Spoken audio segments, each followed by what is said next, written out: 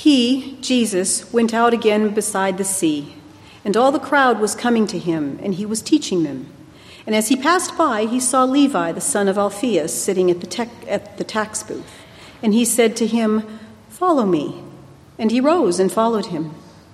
And as he reclined at table in his house, many tax collectors and sinners were reclining with Jesus and his disciples, for there were many who followed him. And the scribes of the Pharisees, when they saw that he was eating with sinners and tax collectors, said to his disciples, "Why does he eat with tax collectors and sinners?" And when Jesus heard it, he said to them, "Those who are well have no need of a physician, but those who are sick, I came not to call the righteous, but the sinners." I think most of us know that the way that we live and the things that we do matter, but some of us might not be as aware, or we might not think about the fact that our motives matter too.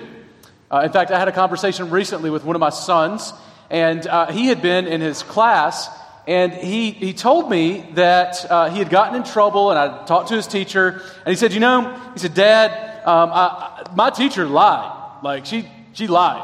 And I said, well, wait a minute. Okay, you need to sort of pull back a little bit. Calm down. What do you mean that she lied? I'm not sure you understand what that word means. And he said, well, here's the deal. My teacher is saying something that's not right. That's not the way that it happened. And then he kind of explained the way the event went down. And I said, okay, I could see how what just happened, the way that you're describing it, yeah, that wasn't... that was not the way that it went down from your eyes, and so that's different than what she said. But let me explain to you that still, I don't think that what she did was lying. And here's the reason. I don't think that her motive was to in any way take something from you or do you harm or do something that wasn't true. She saw it that way. And my guess is she's probably right and you're wrong. But even if you're right, her motives were not malicious. And when we're talking about lying, there is some kind of malicious intent that is behind that. You see it? And so motives matter. We see this all over the Bible, and I think there's a really great illustration that Elizabeth Elliot gives about the importance of motives. She tells this it's a fictitious story about Jesus with his disciples. And she says, so basically, just imagine that Jesus has his disciples, and one day he says, okay, here's what I want you to do. I want you to pick up a rock, and I want you to carry it for me today. And so Peter, of course, he's very excited, and he runs, and he finds the smallest rock that he can find. He shoves it in his pocket, and he carries it around all day. And at the end of the day, Jesus says, okay, I want you to take your rock. Now watch this. And he waves his hand over it and turns every one of those rocks into bread. And he's sitting there like, well, that's not very good. So he eats it, he's hungry, and then the next day Jesus says, okay, pick up a rock, I want you to carry a rock for me today. And so he comes and he picks up another rock, but this time he's like, man, I know how this story goes. So he goes and he gets the biggest rock he can find, right? And he like heaves it up and he shoves it on his back and he's kind of like struggling to get it all around all day. And he's exhausted at the end of the day, and the end of the day comes and Jesus says, okay, are you ready? He says, I'm ready, let's go, supper time. And he says, I want you to throw the rock into the water. And Peter goes, wait, what? And Jesus can see that he's dumbfounded. And he says, now, let me just explain. Peter, do you remember what I asked you to do? I asked you to carry the rock for me. Who were you carrying your rock for? See, the motives of Peter's heart were all about Peter's stomach. They weren't about his love for Jesus. Well, today what we're going to find is a text that really at its heart speaks about works, and behind those works, the motives behind why we obey Jesus and why we ought to obey Jesus. We're going to see that clearly in our text. We're right back in our series in the Gospel of Mark, where we're going to be talking about, again, the amazing true story of Jesus. Now, why is this the amazing true story of Jesus? Well, because he keeps on doing really amazing stuff. And after he does it, people that see it, they say something like, wow, we have never seen anything like that before, right? They're amazed. And so here we are again, back in this series, seeing what Jesus is doing. And we find last week that Jesus dumbfounded the scribes who criticized Jesus in their hearts for his claim to be able to forgive sins. They didn't think that was right. Well, Jesus is back at it again this week, challenging the scribes' notions of righteousness by hanging out with a bunch of sinners. Like not just one, but a bunch. And so he's going to call them to the mat to consider the way that they think about God and his righteousness afresh. So this morning, we're going to see one of my favorite truths in all of the Bible in this text, and that's that Jesus only came for sinners, and that's good news for everybody. That's our main point. Jesus only came for sinners, and that's good news for everybody, right? So we're going to see that in our text this morning. First, notice in verses 13 to 14 that we see that radical sinners know they need grace. Radical sinners know they need grace. Look with me in verses 13 and 14 again of Mark 2. This is good stuff. You don't want to miss it. Here's what he says. He went out again beside the sea. This is Jesus. And all the crowd was coming to him, and he was teaching them. And as he passed by, he saw Levi, the son of Alphaeus, sitting at the tax booth. And he said to him, "Follow me." And he rose and followed him. Now, Capernaum, I've told you before, it lies on the northern edge of the Sea of Galilee, which is more like a lake. And you know that Jesus, in our last text, last week, was in Capernaum, and now he's going out to the sea, which is right next to Capernaum. And the crowd chases Jesus as he's walking along the seashore, teaching them what God's kingdom is like. And he's just flowing with it, like this is what it's like, and this is what people are like in that kingdom, and how we ought to live in that kingdom. And I'm sure that in that moment, as he's walking and he's teaching them, they are hanging on every powerful word that flows from this man's mouth, who they have seen exorcise demon and heal the sick. And it's in this moment that as he's traveling and talking about the kingdom, that he pulls in for a pit stop to pick up a fifth disciple, Levi. You see it? Like all of a sudden, okay, this is a good time, guys. I need number 5. And he pulls in Levi. Now, Levi, of course, is the one who Matthew calls Matthew in his gospel. And Levi here, I got to tell you, it's interesting that Jesus pulls over for him, because Levi really looks like a bust of a draft pick as a disciple right out of the gate. I mean, you're thinking, this is not the kind of guy you ought to be choosing, Jesus. Let me choose for you. Maybe you're just not good at hiring folks, but this is not the kind of guy you want being a follower of this new kingdom and a proclaimer of it. Why? He's a tax collector. Now, don't miss this. The other 4 disciples up to this point are fishermen, and this guy is a tax collector, but the difference between him and them is more than vocational. See, the difference between these fishermen and the tax collector is really profound. Now, I know all of us know accountants, right? I mean, some of y'all know accountants. We're not going to pick on accountants today, okay? I come from a family of accountants, like multiple generations of accountants. It's a wondrous thing that I'm not an accountant. But it's an obvious thing if you see me try to do accounting. I'm not an accountant. But I actually come from a really long line of accountants. My dad, my grandparents, my uncles, all accountants. In fact, as a kid, I still remember the day that I found my dad's Federal Bureau badge. They have badges, these guys that work for the IRS. True story. And I found it. And I was like super excited because I saw it and it had like this little like police symbol on it. And I'm thinking, man, my dad, he works for the government.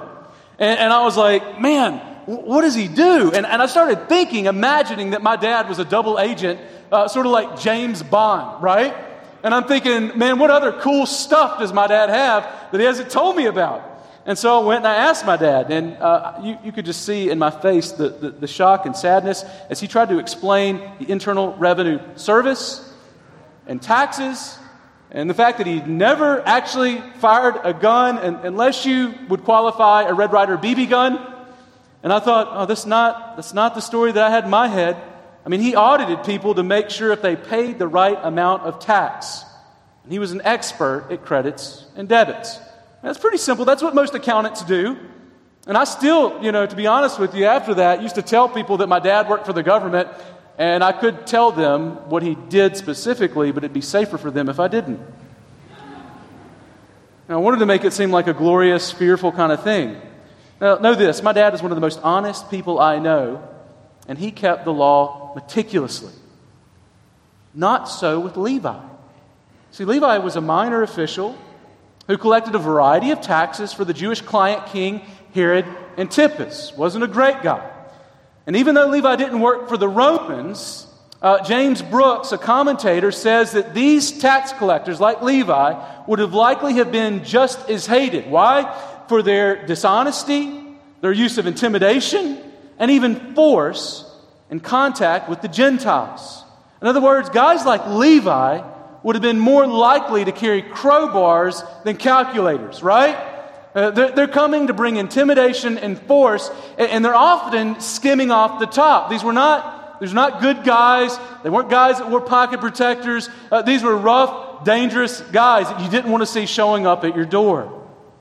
And Jews saw tax collectors as being radical sinners.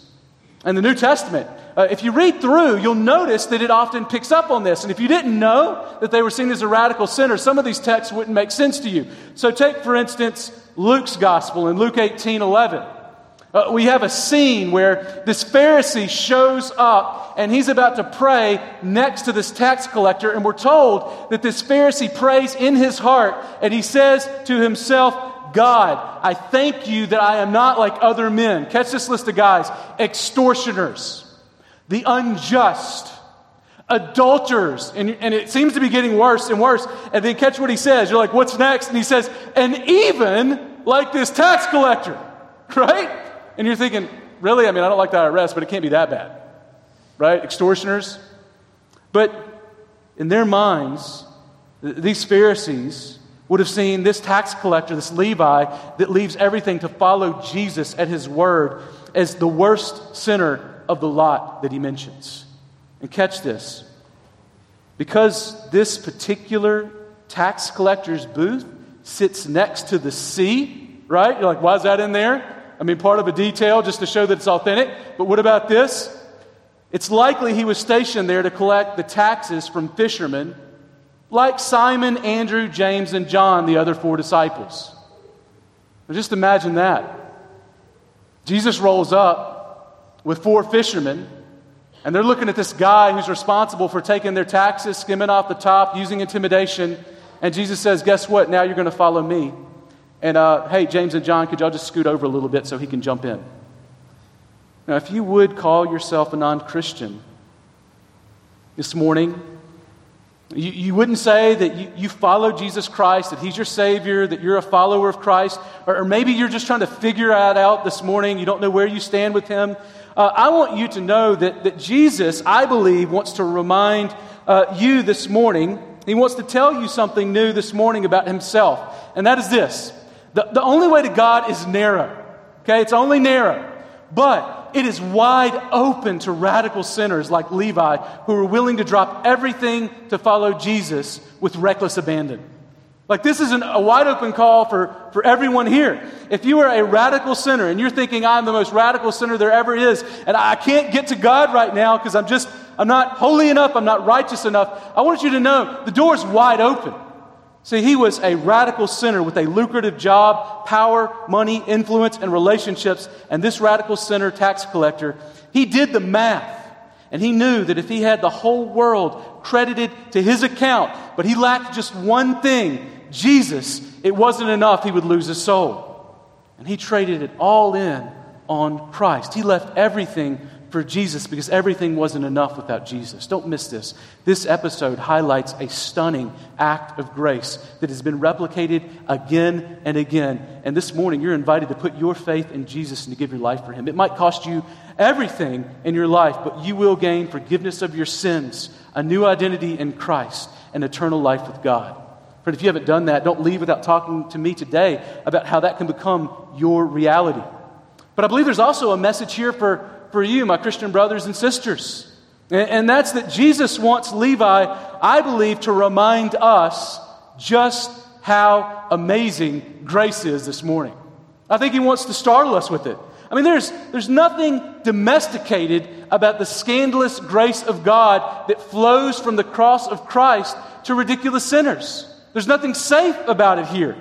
It is meant, I believe, to make us as uncomfortable as the scribes who would have seen Levi coming to Christ feel. God's grace, brothers and sisters, it ought to challenge our preconceived notions about God, about ourselves, and about others. If we really see God, I mean, just think about this. It is quite possible that when Jesus rolled up on Levi, he had to tell John and James to scoot over and make room for this man on their journey that may have been the guy that was just days before intimidating them for taxes.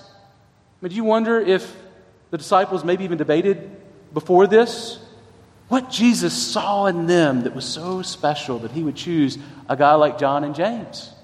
Maybe they were even wondering who would sit at his left and right in heaven. And when Jesus suddenly called a radical sinner to follow him too, I wonder what that might have meant to them, that they would have had to make this enemy, this ridiculous sinner, their brother, just like that. I mean, talk about a paradigm shift. And why? Well, why would they be forced to think, okay, now, what does this mean about my standing before God if Jesus calls people like this? And now what does this mean about my family, that I'm having to love someone like that? And all of this because of what? Because of grace. See, we need to be startled afresh by grace if we're going to see revival. Just think about this.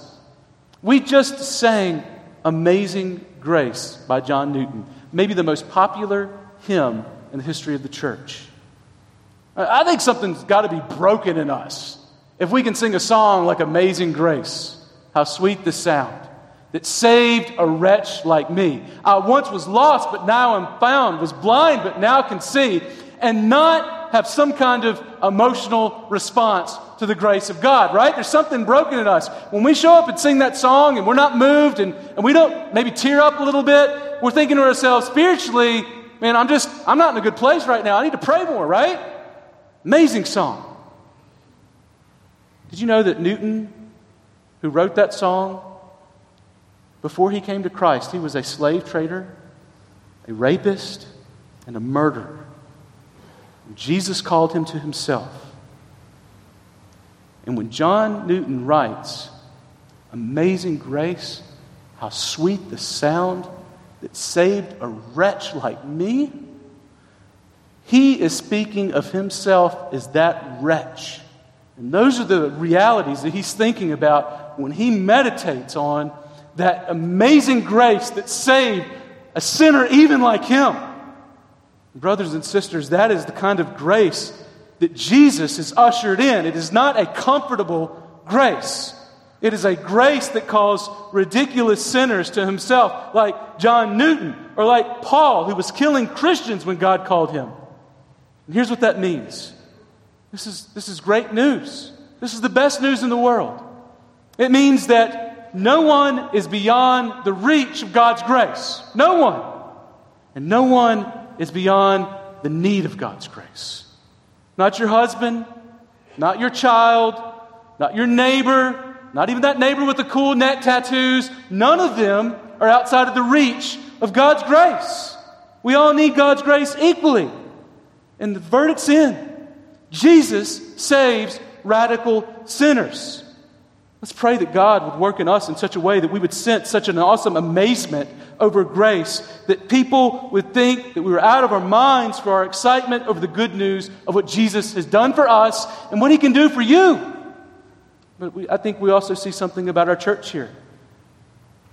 Don't you want to be a place that gives plenty of space for grace? Don't you want to be that place where you really believe that if you can get your friends to come and experience the love of others, that they will see that there is something at work here that is different than that which is work in the world, and they will love it. I'm so grateful that we have such a loving church. Love it. Love our church. Love the community that we have here. I love having people pull me into rooms and say, I just want to tell you how much I love this church. I love to get that. And don't you want to be a church where radical sinners can come and find Jesus and be changed forever? I do. And that's why I think membership is so important. See, we want a clear path for how we help people coming out of sin to follow Jesus and a committed relationship with Christ and others. We want to be clear about who we are saying is following Jesus and the family that they're going to be committed to. As a church, we want to be hospitable to those who are visiting. We want to look for people who are new faces. We want to share the love of God that's been shown with us with them. Give them a compelling case for needing to know the God that we have met in Christ. I think this changes everything. There's a second thing that we see in this text. Not only does Christ save radical sinners, we also see here, notice really clearly, that self-righteousness restrains the religious from Jesus. Self-righteousness restrains the religious from Jesus. Look with me again in verses 15 and 17. So you'll notice here that the scene quickly shifts from Levi, the tax collector, to many tax collectors in a home, and what seems to be scribes of the Pharisees around that home. Now, he says in verse 15, he says it this way. He says, "And as he reclined at the table in his house," and I think this is Jesus reclining in the house of Levi. It says, "Many tax collectors and sinners were reclining with Jesus and his disciples, for there were many who followed him. And the scribes of the Pharisees, when they saw that he was eating with sinners and tax collectors, said to his disciples, 'Why does he eat with tax collectors and sinners?' And when Jesus heard it, he said to them, 'Those who are well have no need of a physician, but those who are sick. I came not to call the righteous, but sinners.'" You know, it's hard to miss how comfortable Jesus looks with many tax collectors at Levi's house. I mean, notice he's reclined out at the table. Now, I don't know how many of you are invited over to people's homes and you're like, "Man, this is great. Do you mind if I just kind of lay down next to this table? Like, I'm just going to lay down here and you just kind of drop food in my mouth. This is awesome." This is not the kind of thing that we would do at our house, right? But this was pretty normal in Palestine. And what this really gives us a picture of is that Jesus' posture tips us off that he's eating a formal or festive meal with what are probably Levi's friends. You know, the other sinners and tax collectors. And Levi doesn't seem to follow Jesus any time at all before he is inviting his friends to come meet Jesus. And now the Son of Man, who claims to be able to forgive sins, is surrounded by a group of radical sinners. You're like, "What are you doing? You're supposed to be the righteous one of Israel." Here he is eating an intimate affair that reflected significant relationship. It's a party. They're having a party with Jesus. That had to be awesome. And catch who crashes it. Did you see this? It's the scribes and the Pharisees. Well, here they are again. Came to ruin the party.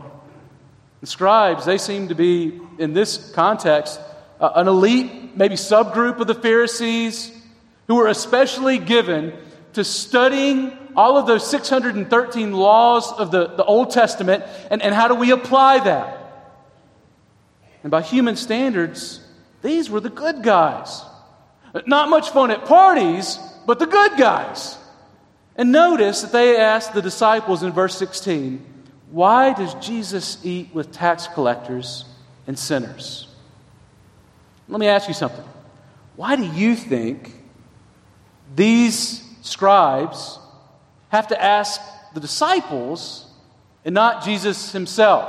Small detail, but curious. Well, we don't know for sure, but I believe that we have a powerful image of the deadliness of self-righteousness here. Just catch this. The scribes asked the disciples instead of Jesus because they would have had to have left their self-righteousness at the door of this sinner's house to get to Jesus. Do you see it? I mean, what an illustration. Like, I can't get to Jesus because I'd have to leave my own righteousness here, and I kind of need it. It's my, security blanket with God. And the scribes asked the disciples instead of Jesus for this point. They just can't get to Jesus through all of those sinners. And they fear that they'll become morally and ritually unclean so that they will not be able to come before God if they go before those sinners. Right? And here's Jesus, the God-man. They're like, "I can't come to God because I'll get sin on me." And here's Jesus dining with the sinners. Really interesting picture. But don't miss this. As the sinners are celebrating with Jesus, these men who have spent their whole lives building a righteousness for themselves, we call this self-righteousness, cannot get to Jesus. And so I guess we really see who the real accountants are in the story, don't we? So the real accountants in this story are the spiritual accountants, these scribes. And they don't want to lose any of the righteousness that they have built up for themselves in their credit column. And it's hard. It's not hard to envision these scribes with a white-knuckled grip on their own paltry righteousness as they struggle to catch a glimpse of the King of righteousness that's just a room away. So close. Talk about a paradigm shift. The King of righteousness parties with a house full of sinners, signaling in the clearest way possible that Jesus' mission is going to challenge the mission of these religious elites. Clearly, Jesus' mission of redeeming sinners challenges their mission of avoiding sinners, right? Jesus is trying to get to the sinners, they're trying to get away from them. And here, he says something very interesting. Jesus hears their question. Here's how he responds. It's really with the truism. He says, basically, healthy people, they don't need a doctor. Sick people do, right? So it shouldn't surprise you to see a doctor with sick people. Anybody here get shocked when you go to a doctor's office and find sick people in the waiting room? Right? You're like, I don't know if this guy's really a doctor. Everybody's sick around here, right? Or what about when you go to a mechanic and all the cars are broken? Like, I don't know if they're doing their job. Like, everything's broken. No. See, what we find here is that Jesus says, I came not to call the righteous, but sinners. And that's Jesus' mission. He came for sinners, for those who had sinned against God, were alienated from God, and needed God. And here's the irony. The literal accountants, right? These tax collectors knew they had a spiritual debt that only Jesus could pay, and they were eager for grace. But the spiritual accountants, they overestimated the credits that they had accrued for themselves and chose self-righteousness over Christ's righteousness. A major mistake accounting spiritually.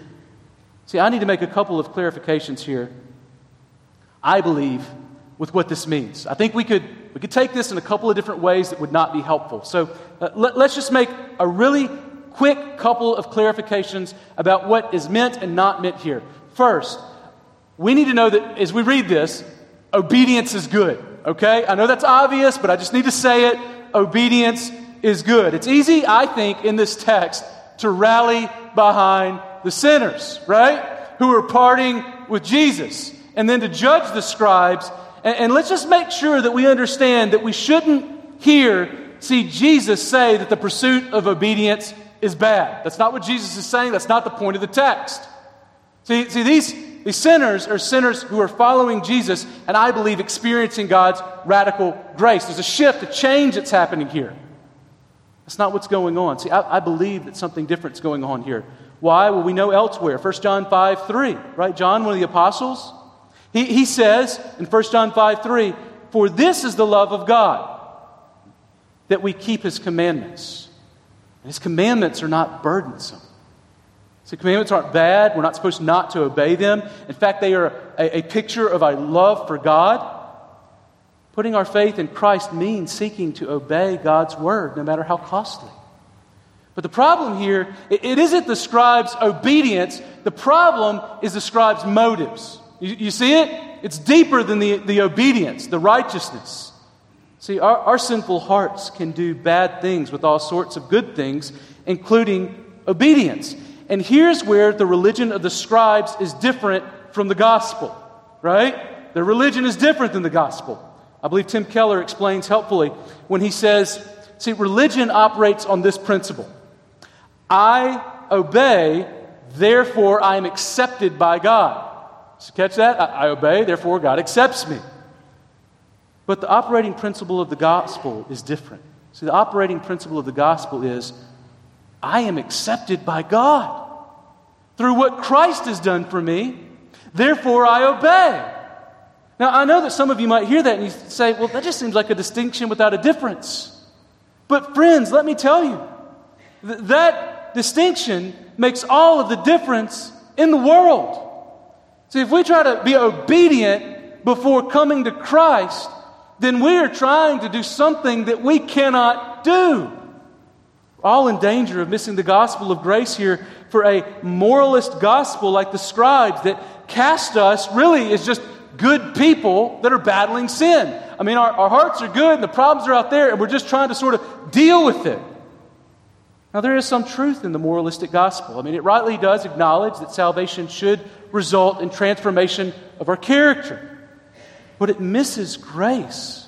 It completely misses it by claiming that God simply expects improvement, not perfection.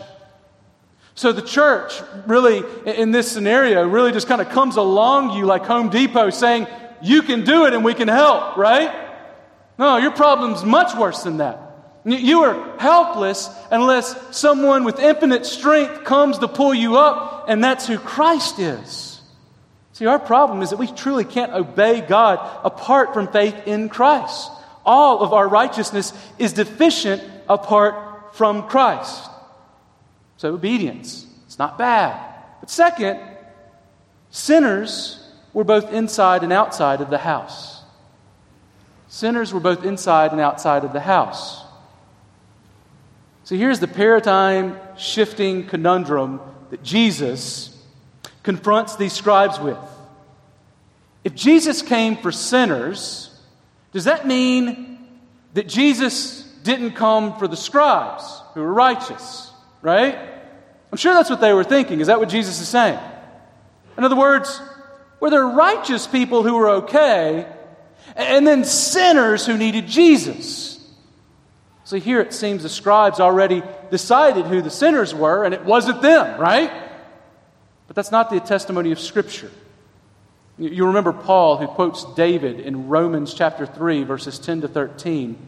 He says that every person but Jesus is a sinner. He says, none is righteous, no, not one. No one understands. No one seeks after God. All have turned aside. No one does good, not even one. And in verses 19 to 20, he explains further. And he says, now we know that whatever the law says, it speaks to those who are under the law, so that, not that you might say, see, I'm a sinner, or you're a sinner and I'm righteous, so that we can sort of figure out who's in what category. He says, no. He says, everyone's under the law so that every mouth may be stopped and the whole world may be held accountable to God. For by works of the law, no human being will be justified or righteous in God's sight, since through the law comes the knowledge of sin. In other words, God gave the law as a giant mirror, and it's so that we can look into it, and as we see what true humanity is to look like, it doesn't reveal man, I'm a beautiful person. Look at me, I just really got it together. I'm great. I don't ever commit adultery or even think about it. This is great. God must love me. It's not what it was for. No, the mirror has come so that when we look into it, we are reminded of our neediness, of how disheveled and broken we are, how marred we are, how unlike Christ we look, and how needy we are for help, right? I'm not talking about just a bad morning. I'm talking about a bad wreck of a life. And it's in that moment that we see that we are needy. We need a greater righteousness than our own. See, there isn't a two-tiered system of being accepted in God's presence. There aren't two ways to God. There's one, God's Son. Now, some don't come to God by their works and others by Jesus. We all need what Martin Luther called an alien righteousness. Now, he's not talking about extraterrestrials. See, Martin Luther said that we need an alien righteousness, a righteousness that is outside of ourselves, that is brought to us, rather than a righteousness that comes from us and out of us. All of us need alien righteousness. None of us have righteousness in ourselves that saves us. We all need that sweet exchange that Luther elsewhere writes of, whereby Christ comes and says, I am going to take your sin upon myself, and I'm going to take my righteousness and accredit it to your account. You see that? We all need that sweet exchange whereby Jesus gives us His very righteousness. Our righteousness is not good enough in and of itself. In fact, Paul says, or Isaiah says, they are all filthy rags before Him. Now here's the point. Self-righteousness is an attitude of the heart. And self-righteousness is grace-repellent. If we are self-righteous, then we are eschewing, we're hating, we are pressing off God's grace. I don't know about you, I'd rather have grace than self-righteousness any day. And its danger lies in its subtlety before others. But make no mistake, our self-righteousness is odious before God because it claims to indebt God to forgive us for sin, for what we've done for Him. And no one makes God His debtor. Every good gift comes from Him and Him alone. Do you see it? The secret here is that Jesus only came for sinners. And that's good news for everybody. That's what He wants us to see. We all are sinners in need of the grace that was to be found in that home in the person and work of Jesus. See, they thought they had bought in with their works, but they needed to be brought in by Jesus' grace. And there's no other way to get to God. So this morning, maybe you're wondering yourself, am I one of those that struggles with self-righteousness? And let me just say, I think probably yes. I think all of us, to some degree, struggle with self-righteousness. I think it's a natural reaction. I think friends of mine that I have that I would say are more liberal than me struggle with self-righteousness. It's just they get more angry over abusing dogs and babies, right? But they have a law to themselves that is very significant and important.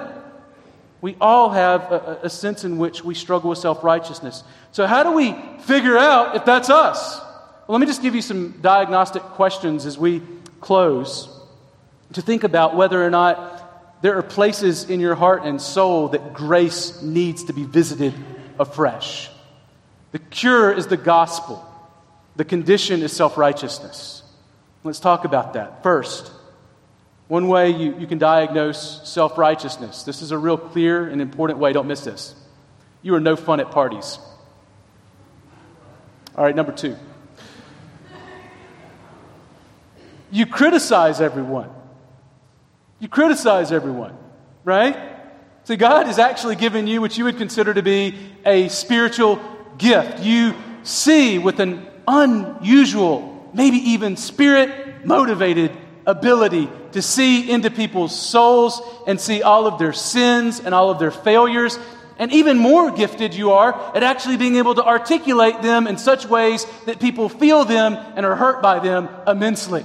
It's a gift, right? And you're able to you see things that nobody else sees because God must have gifted you with that. You're always looking to fix people. You can fix your wife, and you can fix your husband, and your kids, and your elders, and nobody, I don't know why, can see as clearly as you, right? If God would just put you in charge, America would be great again, right? We just need you at the helm. And you are so far from grace, and you don't even know it. You show problems without offering solutions or hope for the future. There's no correction about here's the good way to go, and I'm so hopeful, I know that God's Spirit's in you. None of that. It's just a criticism. And you don't forbear when those others sin against you. You don't forbear like God has forborne with you and your sins. And so your own righteous standard, as you look at it and the way that it manifests itself and the way that you treat others, it looks nothing like God's righteousness that comes and meets sinners and encourages and helps and lifts them up. It's not godlike. And that's how you know that you don't really have Christ's righteousness that is flowing from you. You are focusing on self-righteousness. What about this? Third, you recoil at criticism. This is me. You recoil, you hate criticism, you already have a hero for your life, right? And there's no room for Jesus. So who's the hero of your life? Well, it's you, right? Now here's how you can tell if you are your hero, all right? When someone critiques or confront you. I'm not talking about internet trolls. They're mean. They don't count. I'm talking about someone you trust that loves you. They come to you with a concern. Let me ask you, is your first, second, and third impulse to justify, defend, and protect yourself, right? You know what I'm talking about. First, we all get a break, right? Second, all right, everybody messes up a couple times. Third time, it's sort of a trajectory, I'm going to win this. I need to justify myself. Do you find your fight-flight response kicking in, right? Your fight-flight reflex, it kicks in because you sense danger, and all of a sudden you start hearing that pre-recorded message, danger, Will Robinson, danger, right? Like you're getting really close to something that matters a lot to me. And it could be because your identity is so wrapped up in your sense of self-righteousness that for someone to question that is for you to feel that your whole identity is being compromised. Right? If I am not righteous, then who am I? And so when things go right, you look for the credit. Right? Did you see what I did? Like that worked, and like, yeah, you played a good role, but do you remember my place? Right? And then when things go wrong, you're looking for the scapegoat. Yeah, I mean, I had a part in that, of course, but the real issue we need to focus on that was what Bobby did, right? I mean, that was horrible. And here's the reality. You're bitter, and you're angry, and you're hiding, and you're scared to death that someone will find out that you are a sinner. And if your identity is in Christ, here's the good news. Brother or sister, it frees us to see ourselves as sinners because we know that Christ is a great Savior, right? And we know that our identity is based on what His work has been done for us rather than our work that has been done for Him. You see, we don't have to be angry anymore. We don't have to be scared that people come in and see us as sinners. Because we can say, yeah, that's pretty much what the Bible says. Praise God for Jesus, right? How do you, fourth, respond to suffering and pain? How do you respond to suffering and pain when bad things happen? When you get sick, or when you are hurt, or when you experience extreme loss or sadness? Do you find yourself unable to get out of an endless loop of questions like, what did I do to deserve this? Or even arguing with God. I mean, haven't you seen all the good that I've done? Like, what? Do you not see the good that's happening here? Why would you want to stop that? Or what about, why me and not that wretched sinner over there? See, in our dark moments, we start to kind of, I think, tally up our credits and debits and argue our case to God. That's what I do. And don't miss this. Hell would be fair, but we get grace. And so often our sufferings awaken the little scribe in all of us who starts arguing about what we deserve. But praise God that we get so much more and so much better than we deserve. We get Jesus. We have the promise that eternal healing and everlasting life with God awaits the brokenhearted who look to His Son. Friends, that is great news. We don't have to defend ourselves. We don't have to tally up credits. Trust me, we have already seen that our inheritance blows away anything that we deserve. And finally, how do you respond to the successes of others? When other Christians get a job, when your friend who is single finds a husband or finds a wife, and you can't figure out how anybody could love an ugly guy like that, and why you didn't get hurt, whatnot. You want to be jealous. How do you respond? Are you jealous? Are you angry at God because you deserve better? You know, in all of that, I believe, once again, we're becoming a scribe. We don't believe that God is doing for us what we deserve.